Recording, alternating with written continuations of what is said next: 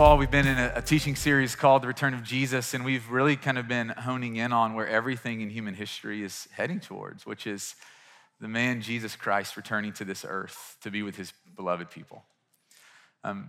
His people that love him, that follow him, that trust in him. And so we've talked about this moment, this reunion with Jesus and his people being like a wedding. It's the thing that we think about. I'm not saying that we're all there, but part of the reason we're doing this series is to kind of help prime our heart, to help us think about that moment, to think about Jesus who's coming back to be with us. And so we started this by talking about the end of all things, which is us being with Jesus. And then we spent a couple weeks in Matthew chapter 24 just really heeding the words of Jesus, where he says, hey, I want you to be able to recognize the season that's going to lead up to my return. And he expects us to be aware of the things that are going on around us and prepare, not just for ourselves, but so that we can help the world be ready for his return. And then last week, if you were with us, Dave talked us through this beautiful parable about the reality that until the end of the age, both righteousness and wickedness are going to increase on this earth, and we shouldn't be surprised at that. And today what I love is we're kind of transitioning in this teaching series, and I think for a lot of it, it's kind of been up in the air. It's been a lot of mind. It's been a lot of maybe new information for a lot of you. And today what I love is that we're going to starting to bring it down to the ground of being practical. And so, what does it actually look like for us in this life to be ready for Jesus? Not just things that we're looking for and not just in our minds, but how do we conduct our lives? How do we live? How do we invest our time and our days and our relationship? How do we put the fullness of our lives within this reality that Jesus is coming back? And so for the next few weeks, we're going to be looking at parables. And these parables come from Matthew 25. And many of you, if you've grown up in church, my guess is that you've heard a lot of these parables. And what I want to just say this morning as we jump in is that Matthew 24 and Matthew 25 was one conversation that Jesus was having with his disciples. And a lot of times when you're reading the scriptures, you'll turn a page and it's like, hey, and weeks later or years later, but man, this was the exact same conversation, which means that the conversation that Jesus was having in Matthew 24 is a continuation in 25 about the end of all things. And so this morning, we're going to do something a little bit different. And I'm super pumped about it personally, but I want to invite my friend Jen Barnett to come up. And today we're going to have a conversation through this parable. And so will you help me welcome Jen? That's a little bit better, but seriously, you guys have got to do better about welcoming people. Hey, Jen, thank you for that. A couple things. Jen is, if you don't know Jen, she's amazing. I'll move my stuff out of the way. She's a friend of mine and Courtney's. So many hats, so many different roles that Jen has. She is a non-paid staff member at Ethos. That she leads our prayer gathering. She leads the national organization of Freedom Prayer. She's the executive director, again, non-paid. She's a mom to 4 great kids. She's a wife. She's an elder's wife. She's a spiritual mom. How many hats could you possibly wear, Jen? And man, we're so glad that you're here today. You do this a lot, where you get up in front of crowds and talk. But this morning, you're like, I'm a little nervous. And why are you nervous this morning, Jen? I think I'm nervous just because the weight of the message, and it's my home. And so those two together, I think it's a good nervous. It's not I'm nervous because this is my family. I'm nervous because it's a weighty message. And if I want it to land for anyone, it would be the people I love the most. Yeah, I love that. Yeah. Jen is a special person. And this is not a moment to just lift Jen up, but I would miss the opportunity if I didn't do that. We are a Jesus-first church, but he also tells us to honor those whom honor is due.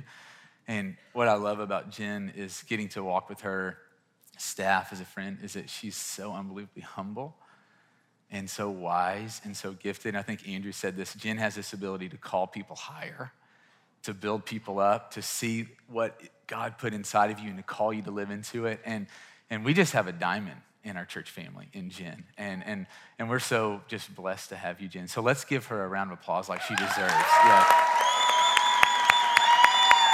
Thank you. Okay.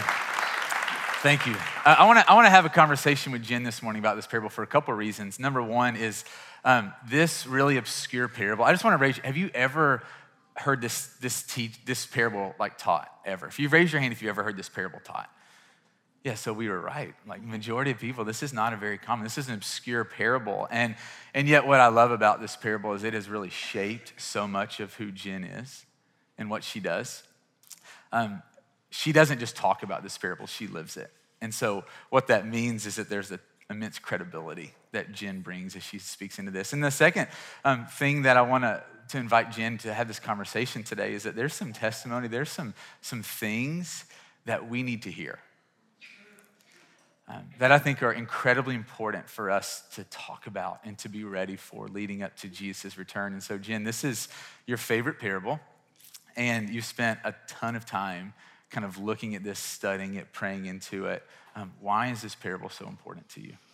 Yeah, I love this parable. I've loved it for a really long time, and I have lots of favorite pieces about it that I'll talk about this morning, but I think my favorite is this theme that's threaded throughout that says it's the hidden things that matter the most. And that theme is so vital, not just in this parable, but in the daily Christian walk. It's vital to just our heartbeat before God. And it makes sense that I love it because it's imploring us to cultivate this unseen relationship. And not just, I'm a follower of Jesus, but I know him and I'm known by him. And it's this intimate closeness. It's what the parable is not just imploring us to do, but it's actually warning us what will happen if we don't. And I think that matches how I spend most of my time in prayer ministry here at Ethos with Freedom Prayer. There's some wiring, of course, that's there, but I'm drawn to it probably because of those places. And years ago when I first started looking at it, it felt very individual to me, and I think we do that when we read scripture. You know, there's nothing wrong with that when you read it and you go, okay, this is for me. This is about me and my walk. But as the years have gone on, I think I love it because I've been drawn in and even convicted that it's more of a corporate mandate too. That basically we have to go after this individual connection, really strong, close connection with Jesus, so that when we're collectively together, we just burn brighter as a church. I started thinking about this a lot in the last year, and I know we're going to talk about that, but comically, I started thinking about it in recent months because we just had this life lesson in our house that really demonstrated it and walked it back forefront for me. This parable's always right here for me, like a mirror that I look in every day, and I hope that'll translate this morning. But this was a funny life lesson, not so funny when you hear it, but one night, a couple months ago, late summer, after dinner, Corey and I went for a walk, and we walked down our driveway and started walking past our yard, and we noticed that there's this like maybe 3 foot by 3 foot swamp in our front lawn. And this was the time in the summer where it didn't rain for a couple of weeks, but here's this swamp, and there's like literal flies hovering. And we just looked at it, and we were like, well, how long has that been there? Because this is the first we were noticing, but it was significant. And I'm really proud to say, like, the level of denial that we moved in for the next couple of moments on that, immediately I just began thinking, well, maybe, when it rained like a month ago, it just kind of pooled right there. Like, my flowers are dead, everything's dying, but this is just like a reserve.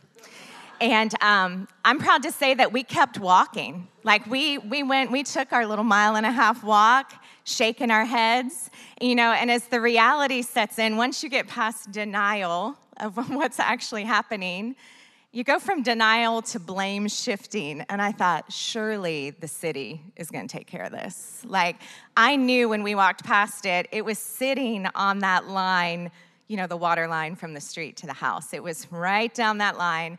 And I thought, surely the city will pay for this.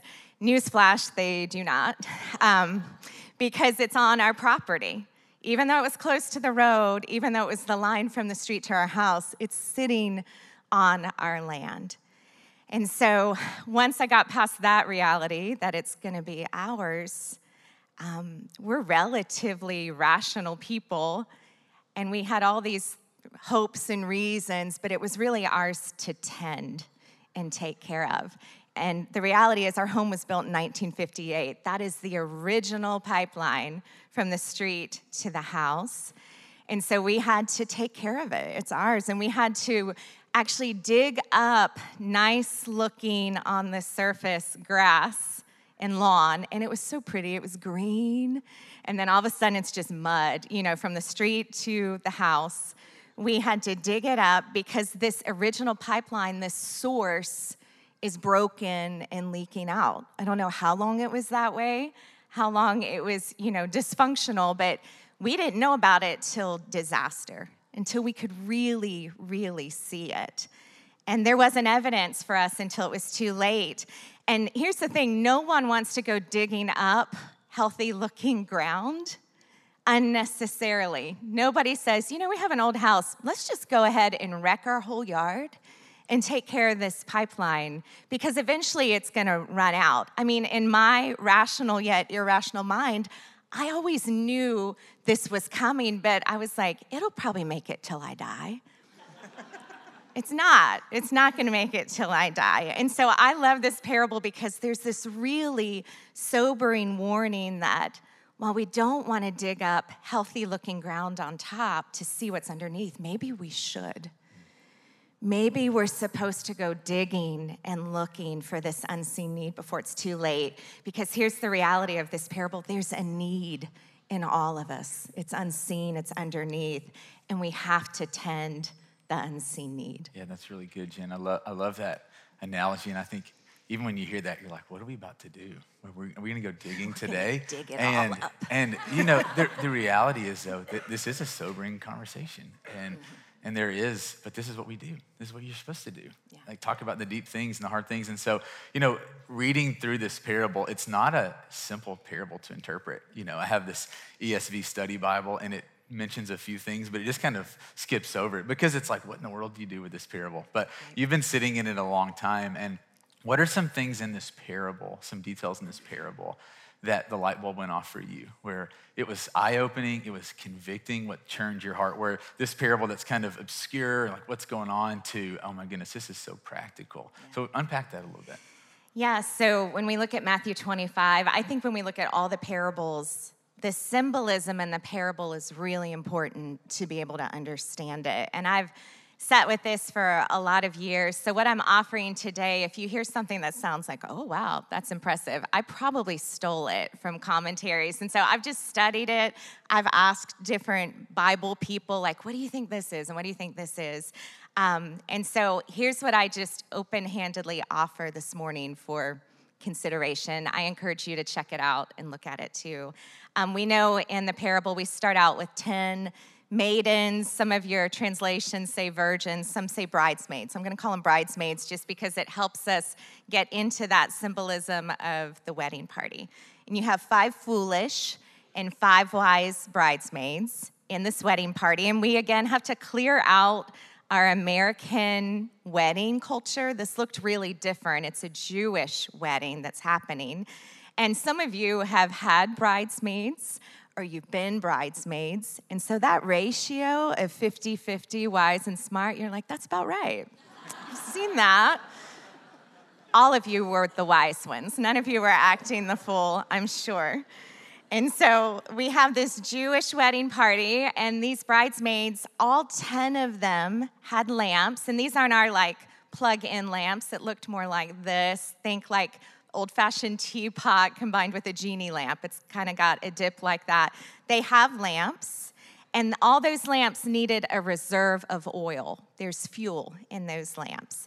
And so if you're used to carrying around these lamps like they were, you aren't really focused on what's underneath all the time. You're focused on not dropping the ceramic or the clay lamp, and you're focused on making sure that the light's okay. You're protecting the light. But there's this reservoir of energy underneath that has to be replenished. And again, it's that picture of what you can't see has to be tended to. And all 10 bridesmaids had these lamps, and they understood that those lamps needed fuel to burn. And so when I read the passage, I infer that at least at the beginning, all of them had some oil, because they're all in the wedding party, foolish and wise. So they start with at least some oil because they're expectant that this party is going to start pretty soon. But the foolish ones took no extra oil with them. The 5 wise, it says, they took flask of oil. So imagine holding your lamp, it's got some oil in it, and they have these little bags of extra oil just in case they have the reserve.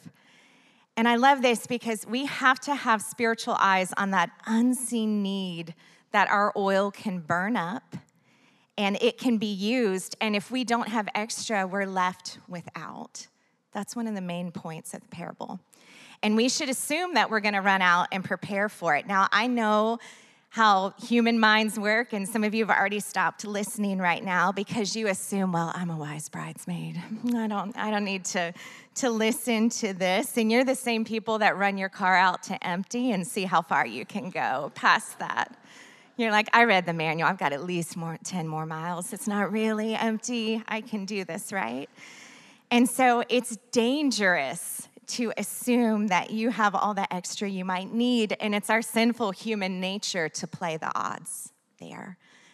It's not adventurous, it's actually dangerous.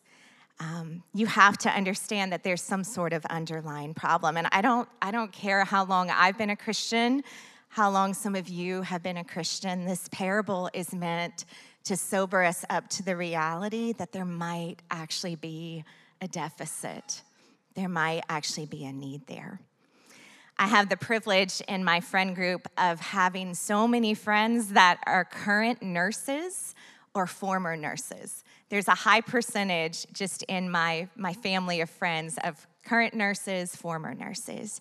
And common to all of them is this underlying fear that they'll be a bad nurse or they'll do something wrong or they'll mess it up, and I watch them just take their patients and fret over them week after week after week. Those are wise nurses who were worried about something going wrong. The foolish nurses don't give it a thought at all.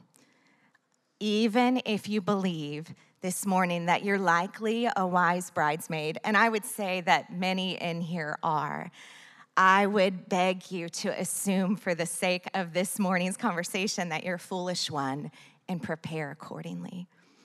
These bridesmaids are in a wedding party, and that wedding party represents the church at the end of the age. And this church is the one that will exist right before the return of the Lord. And before you write this off and think, well, I don't need to engage this because that's obviously not me, that's going to happen much later, I would beg you to ask the question, how do you know it's not? How do you know you're not that church? And if not you, how do you not know that you might be the generation that's preparing the generation that will be? I think it's meant for us to hold like this and sit with it and go, how do we know? And if we are, then what's our responsibility? The groom is Jesus. They know he's coming. They're a party. They're ready. They're expecting him, and they have an idea of when he's coming. Again, think Jewish wedding ceremony, but they don't know quite when, and he's delayed. He's showing up in their mind a little later than they would want him to.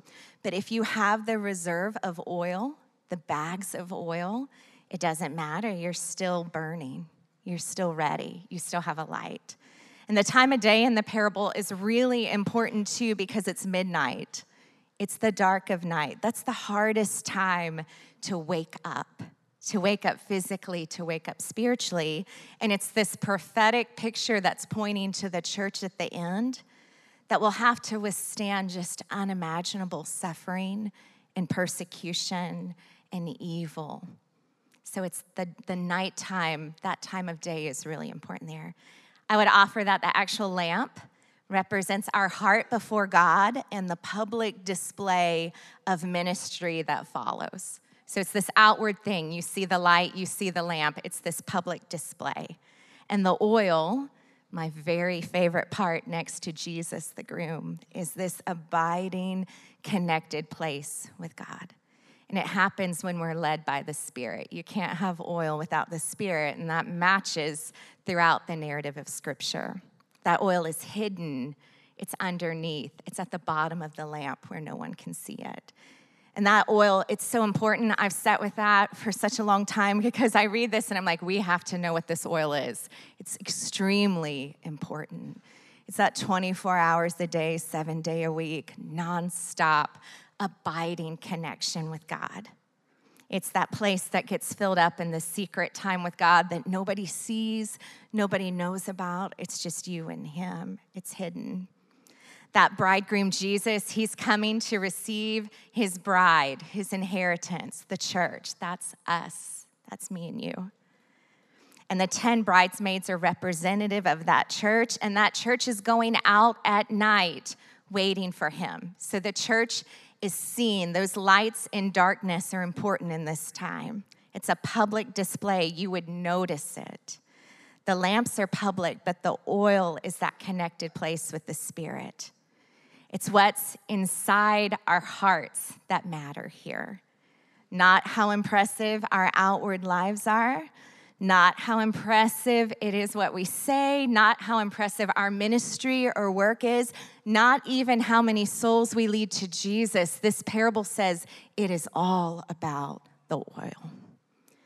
You can read your Bible and pray, and I encourage you to do that. I do that too.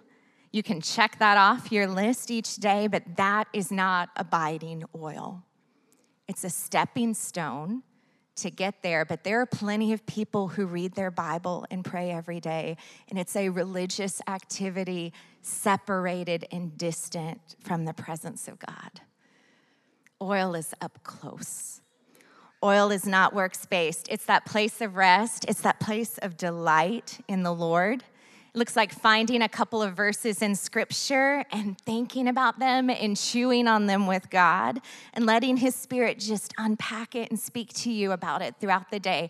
Not because someone told you you have to do that in your quiet time, not because you have a read the Bible through the year checklist and this is what you're doing. You're chewing on it because it delights you and you love Him and you just want to know His heart. That's oil.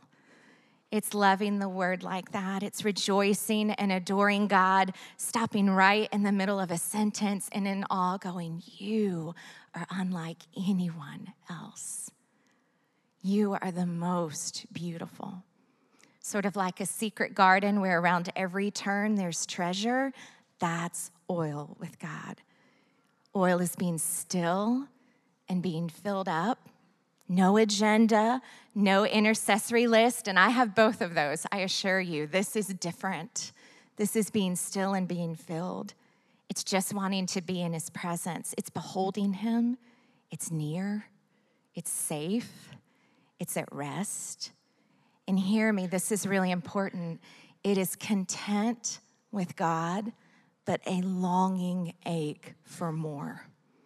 It's, I'm content in your presence right now, but I am longing. It is not enough. I need you more. It's missing the Lord.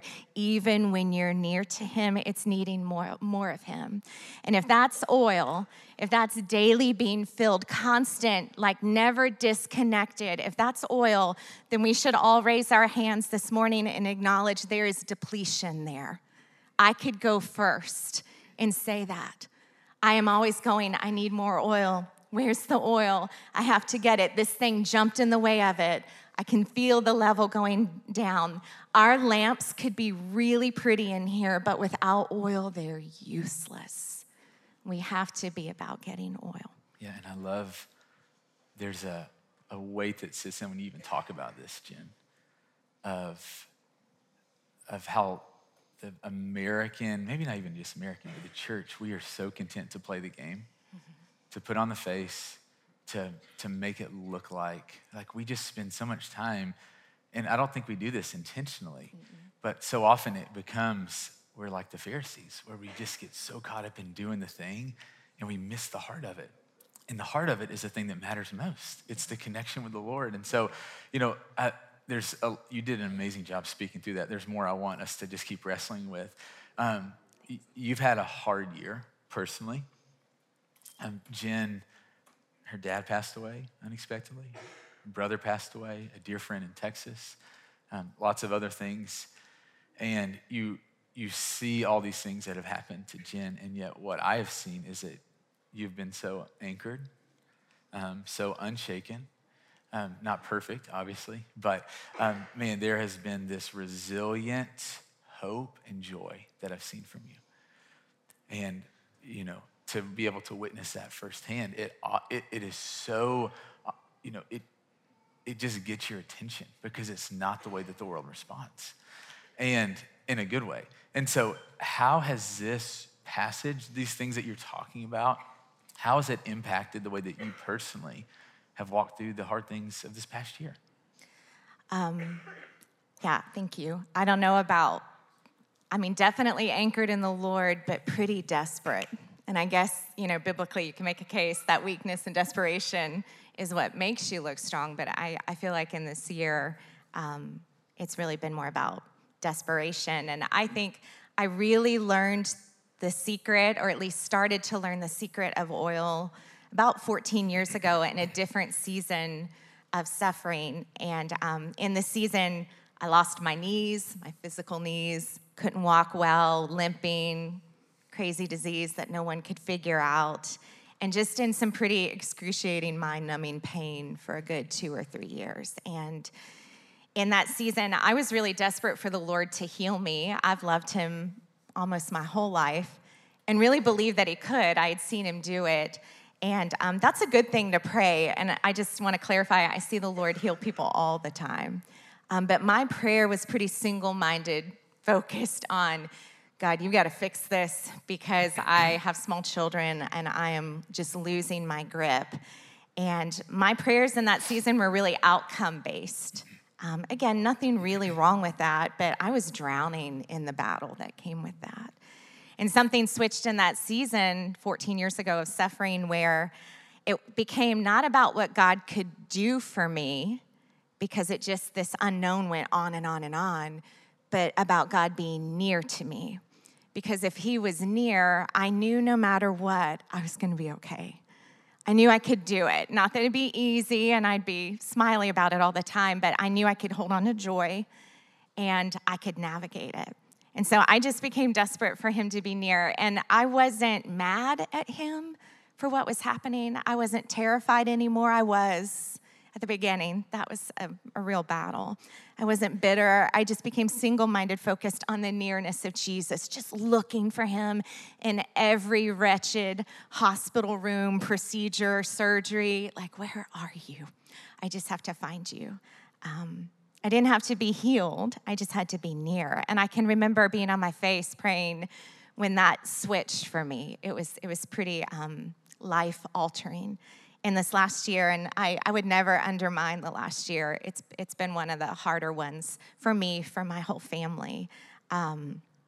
Because I had learned oil years before, it was already there in this season, so that's good. There were some years of reserve.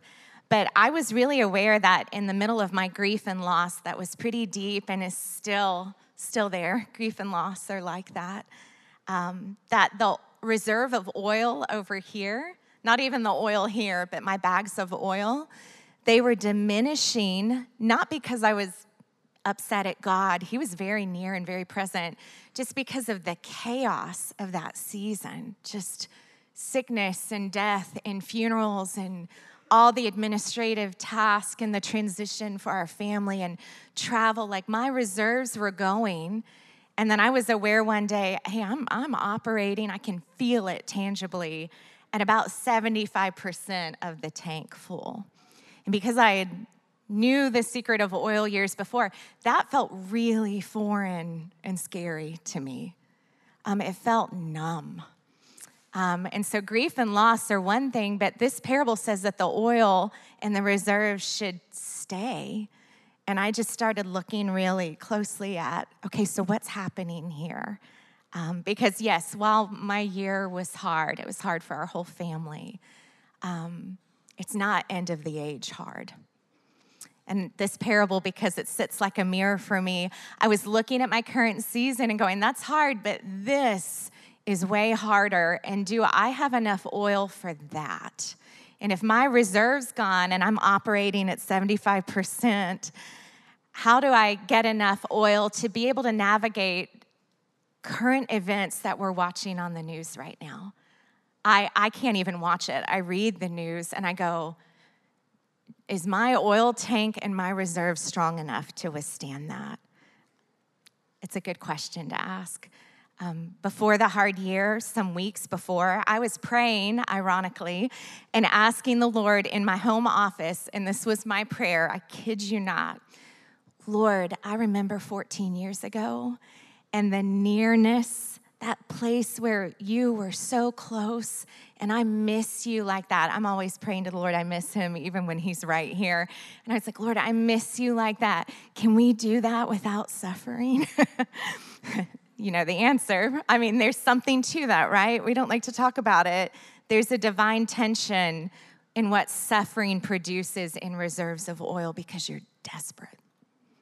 Like you need him more than anything else. So I was having that prayer, and because the Lord's good and he speaks to his people, weeks went on, and I remember telling Corey, hey, I think suffering's coming. I think I'm gonna lose my knees. That's all I could think of. Like my knees are gonna go, they're fake, they're titanium. They're pretty awesome, but they're gonna go at some point, unless the Lord decides otherwise. So I looked at Corey and I was like, I think my knees are gonna go. I'm not having problems. I just feel suffering coming. So I was right about the suffering, wrong about the details. And so that divine tension, I could go through this year, and maybe this is what you're referring to, and know there's gold on the other side if I can walk it anchored and near. And so in this season, I've been moved not by, I'm doing this well, I've been moved by my own deficit. He's been present, the Lord has, in this time, but I really resonate with the bride in Song of Solomon, whose heart cry is, if you find my beloved, tell him that I am lovesick. If you find my beloved, tell him that I'm heartsick and I just miss him and I need him. And we should pay attention because the Bible interprets the Bible, right? Song of Solomon, that bride, again, it's bride and groom imagery. And I would offer it's another picture of the church at the end of the age. And she's in the street. She's lost the tangible nearness with God that she had with the groom. And she has just been beaten publicly, like persecuted to some degree that we can't even imagine. And she doesn't even care. She's running through the street going, where is my beloved? That's all I need. She's not mad. She's not bitter. She's not angry at her circumstances. She's just going, I have to be near. I have to get up close to him. And the onlookers go, what kind of beloved is that? That she's not offended by what's happening. She says, if you find him, tell him I'm lovesick. And I'll be honest, I haven't arrived at that place of overflowing, but I think about it every single day. I'm desperate. How many life circumstances, just circumstances, not even like distance with God, just circumstances make us miss that closeness. How much distraction hijacks our ability to get oil. I mean, Corey and I were talking about this just the other day. How much distraction gets in the way of just life on this earth right now? How many of us can get really busy with the holy work of doing things for God, and those reserves just go down and get depleted? I'm just constantly aware of my need. And I go running back to the Lord, repenting and desperate and saying, fill me. Acknowledging my ability to live off scraps when there's this banquet table of oil. And I'm like, no, I'll just take this. That's scary. That should sober us up. That's what this passage does. It sobers us up. It's supposed to shake us. That's why it's there. Yeah, I appreciate you even just kind of sharing your own, like, it's going down. I felt it going down because it's easy to look at a leader and to just assume, well, you're so different. You're just, the Michael Jordan of spiritual world, and you just, you play through the flu, and we know you can. And but just even, I think it puts us on the same page. And so what it does is it goes, okay, hey, you're not just some elevated. You weren't born on third base. But what I see in your life is, and what I think the divide is, what do you do when you notice the reserve compared to what so many of us do when the reserve is low? That we feel it in our hearts. We know that the connections, oh, we haven't heard from you, God. We're not walking with you, God. I'm just gonna watch Netflix, or I'm just gonna, watch another football game today. And, those things in themselves are not evil. But what I love is, I think you're going, hey, when you start to notice the gauge going down, this is how you refill the gauge. And, I know you're gonna talk about this. One of the most beneficial things for my own personal life, my personal relationship with Jesus has been my freedom prayers. And I've done several of them. And, I remember a lady from our house church one time saying, yeah, I get up in the morning and, if I don't get 3 hours with God, it's not enough. And I'm like, 3 hours? And I couldn't even, comprehend that. And I'm not saying I'm there yet, but what freedom prayer has helped me is to enjoy lingering in the presence of the Lord, of wanting to be in God's presence. And so a couple of questions. What would you say to someone who's never done freedom prayer? And then talk about, very practically, what does it look like to get oil? Because I know the worst thing that we could do is just to be like, hey, our reserve's going down, and us not go, but here's how you can fill it up. So you talk through, what would you say to, how do we get more oil? Yeah, so I love talking about this just because in my mind and my experience, and it's the reason why I've been committed to freedom prayer for 26 years, is that it is one of the best places I know to get oil.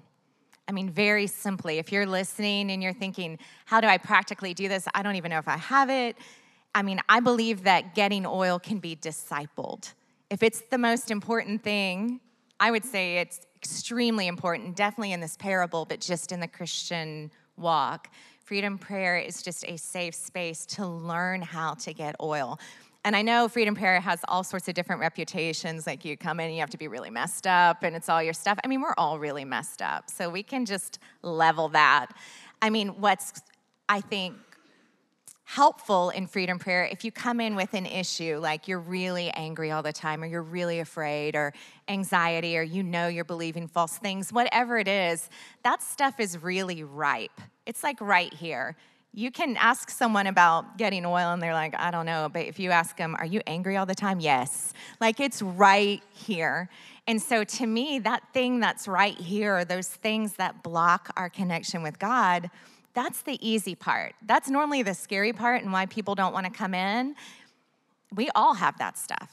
That's the easy part. And we're supposed to tend our heart, guard our heart, let the Lord search you and know you. That's what freedom prayer is. You use that and get it cleared out so that you can learn how to have an abiding connection with God, so that you have oil. And so that's why I'm committed. That's why I like it. And it's learning how to abide. That's the goal. Not to deal with all the stuff we want to deal with, but it's getting a heart that's connected. Another corporate place, freedom prayer is a corporate place. It's a couple people in a room on the team. They're like me, they're like you. They've done their own work getting through the hindrances. Another place to get corporate oil that I love is prayer gathering. It's like secret church, everybody learning together how to get this corporate place of oil. And I just want to say, I'm not giving a commercial or getting some sort of prayer commission for this. I feel like anytime someone stands up here and says, go to freedom prayer, people are like, what's the catch? There's no catch. It's free. There's nothing gained other than get oil. I'm showing up to these places, even if I'm leading a prayer time and I'm not the person being prayed for, I'm getting splash off oil because I'm watching that person encounter God in a way that only God can. And my oil reserve goes, oh, he's exactly who he says he is. Just in case I forgot today, I just saw it play out in real time. He's exactly who he says he is, and he's showing up here. And my oil comes back. It starts to build back up. And a confession, I'm just confessing all the things this morning. Confession, sometimes I don't feel like going to those places. Hope that's helpful for you. Most of the time I do. I love those places, but sometimes I don't. Sometimes I'm tired or I'm distracted, but I obediently go because I am just desperate for oil.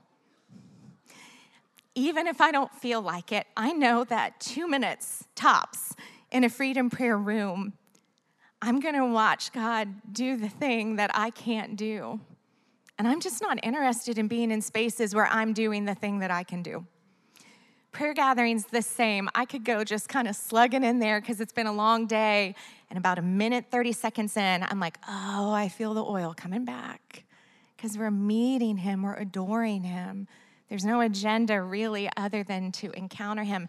I'm not interested in what you said at the beginning, playing the game, doing the church thing, showing up to things, staying up here when this parable says, you got to fill this underlying hidden need.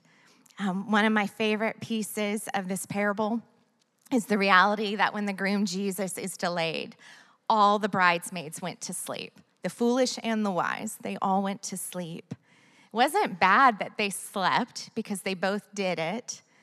But if you're prepared in this place of abiding connection with Jesus, if you have the reserve over here, when that shout goes out that the groom has arrived, he's actually on the scene, and it will, you can jump up like a snap and be ready because you've built that reserve. Your physical body can grow weary in the waiting and you need to sleep, but your spirit is still longing. So when they say, he's here, you're like, I'm up, I'm ready.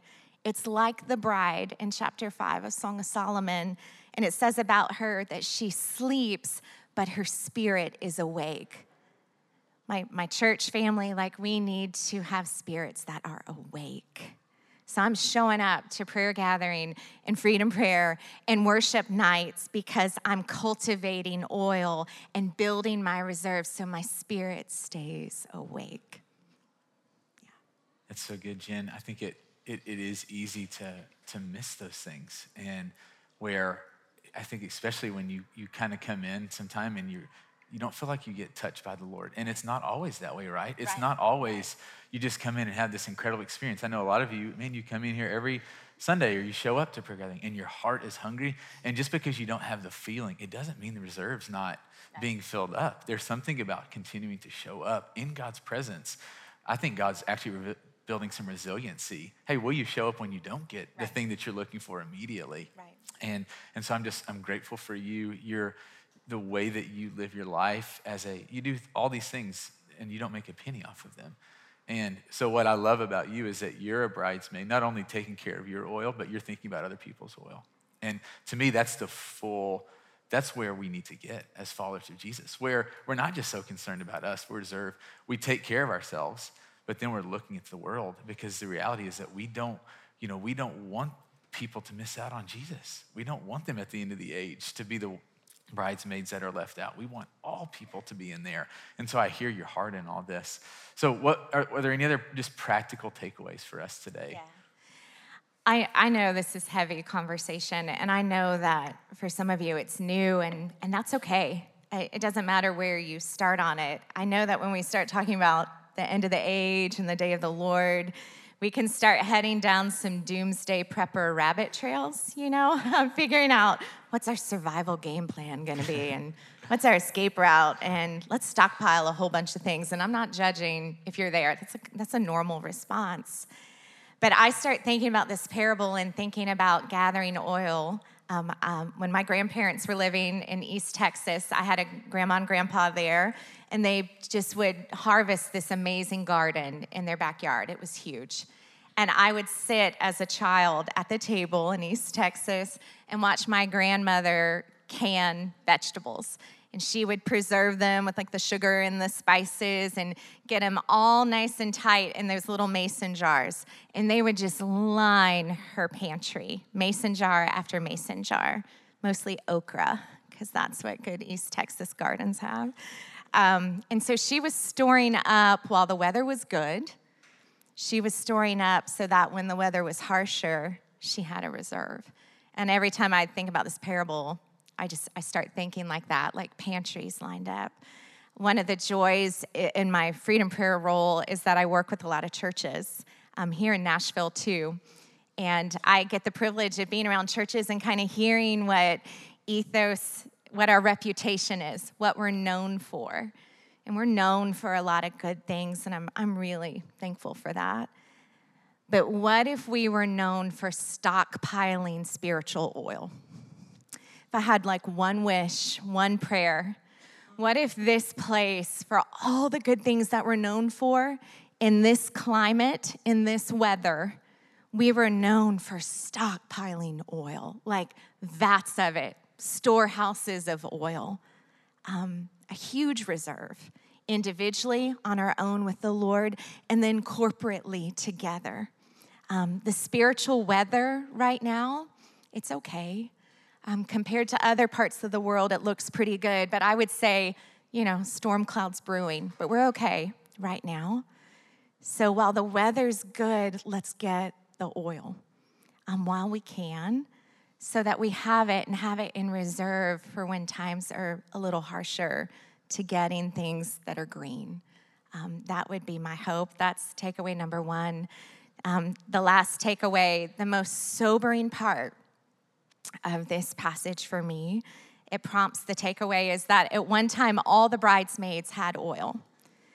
They all had it, at least in some amount, and then some ran out because they neglected seeking the source of fuel. And maybe, we don't know why. Maybe it was laziness. Maybe it was ignorance. Maybe it was distraction, even distraction with really good things like doing work for the Lord. Maybe it was self-satisfaction. Maybe it was denial. I don't know, but the oil ran out. And when that shout went out and the groom was on the scene and the announcer says, he's here, he's shown up, those foolish bridesmaids, they don't jump up and go, what do we need to do? What did we miss? What do we need to do? What's our next step? They look at their wise friends and they say, give me your oil. Like, that wrecks me. They weren't missing it. They weren't in the dark. They wake up from a slumber and they knew exactly what they were supposed to have. This thing that they should have gotten a hold of long time ago. And those wise bridesmaids, when their friends said, let me borrow just a little bit, they're wise. They're not mean. They're wise. And they go, no, we need it. Go back to the cellars and get the thing that you should have gotten a long time ago. Basically, go back to start. And it's not a good time to do it, but you can't go forward without oil. And this part wrecks me. It's sobering. It's a warning. It follows Matthew 24 on purpose. Spiritual intimacy cannot be borrowed. Salvation does not always equal spiritual intimacy. You could read a ton of good books. You could listen to a ton of good podcasts. You could listen to sermons. That is not you yourself cultivating spiritual intimacy and getting oil. In this parable, when the foolish ones finally go get it and they knock on the door to get into the party, the wedding feast, Jesus says to them, the groom, truly I say to you, I do not know you. And he says that a couple different places in the vicinity of these scriptures. It's the same in Matthew 22. At another wedding feast, we have to pay attention, where the guests don't put on the garment that's been given and they knock and try to get in and they can't. It's the same in Matthew 7 when they say, Lord, Lord, didn't we prophesy in your name? Didn't we do all the really super A+ things that Christians do? And he says, but I did not know you. It wrecks me. It's the same response of those whose love grows cold. They were in the church and their love, their passion, their burning light heart trickles out. And we want to be a church family, at least in my opinion. Again, it's my prayer, my hope. It's why I'm showing up. We want to be a church family with bags of oil. Oil and oil and oil dripping with the battle, but simultaneously dripping with oil.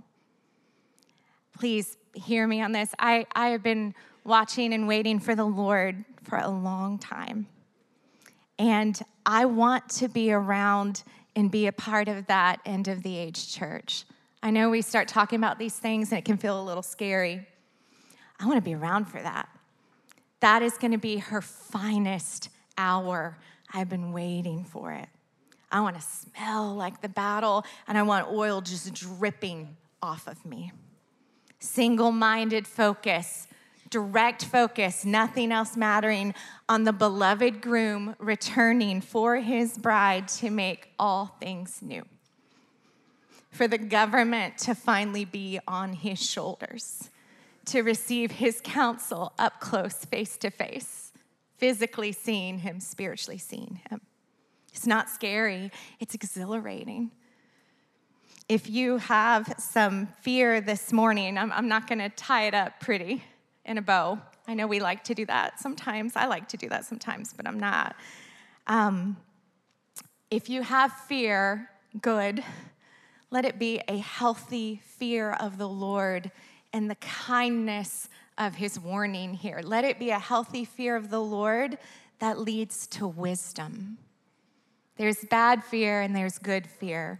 Good fear gives you wisdom, and let it be wisdom that prompts you to action, to reschedule your day, your life, your heart posture to get oil. That's the takeaway. Yeah.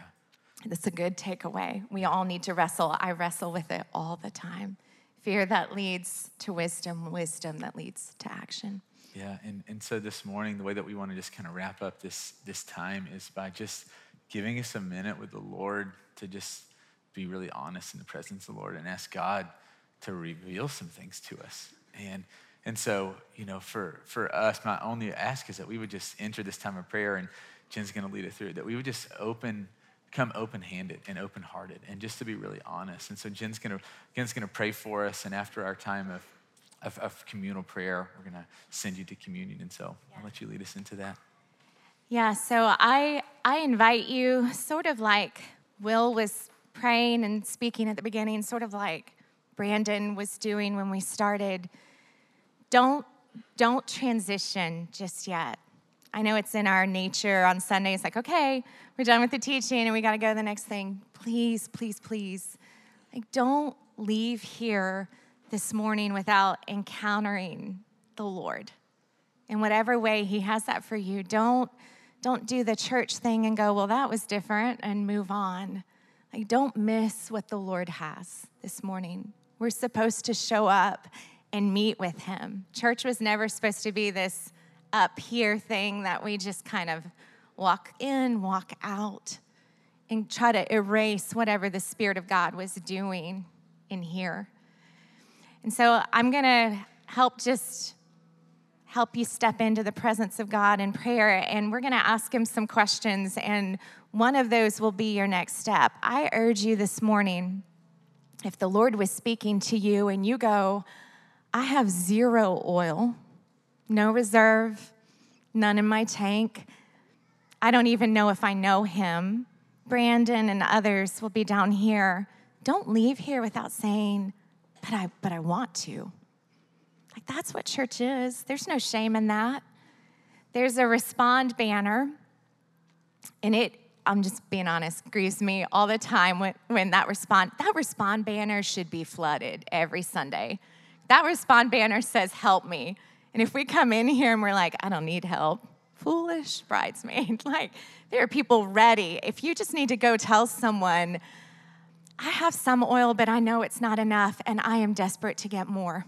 Or, here's the reason why I don't have the oil I should. Here's the thing. Like, go get prayer.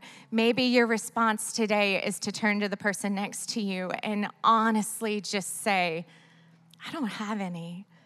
I don't have enough during communion. Like, that confession is step 1. It says, I'm putting in the light this thing that nobody can see.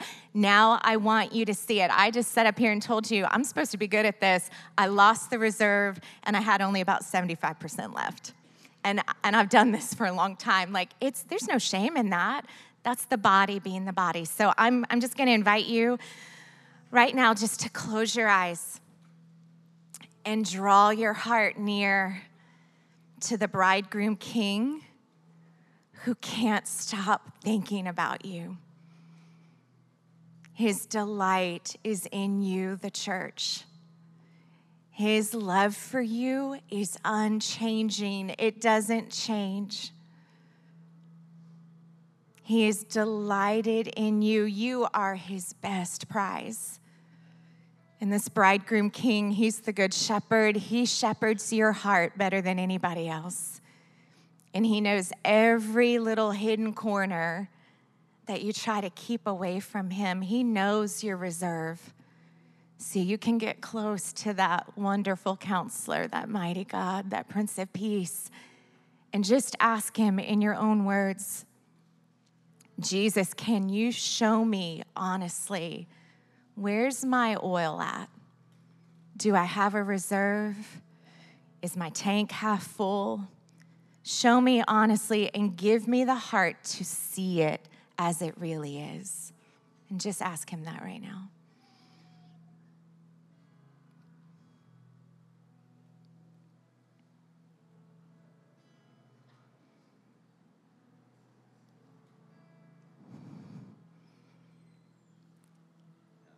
And as he begins to show you and as you listen,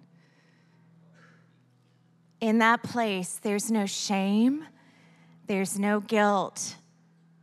He disciplines, he convicts, he speaks to the ones he loves. If you're seeing or hearing something that you're surprised by, thank him. Or maybe you already knew, thank him that he knows too. The fact that you know and he's speaking and he's convicting your heart says you're a son, you're a daughter.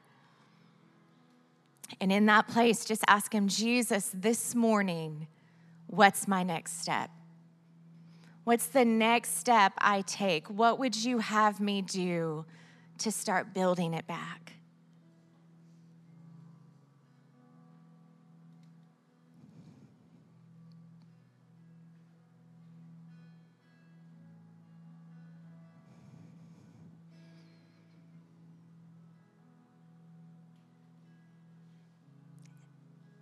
Just begin to thank him today because this message is supposed to burn. It's supposed to, this parable, convict.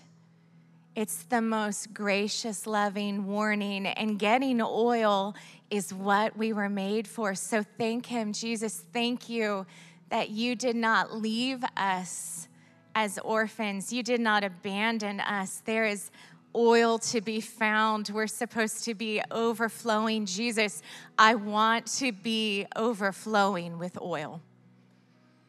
You can tell him that in your own words.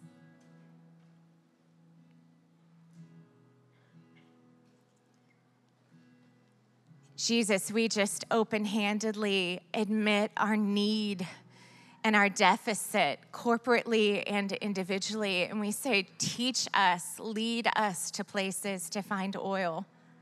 Draw us in. It's what we were made for.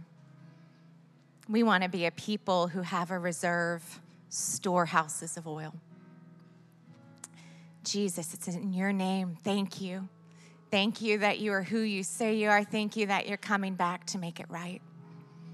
We love you. Amen. Amen. As you go to communion, take that next step. Do not leave here today without gathering some oil. It's why we're here. It's what we're made for. Yes, I invite you to stand now, to go to the table and grab a piece of bread, cup of juice. You can come to the respond banner, come up front, come back to your seats.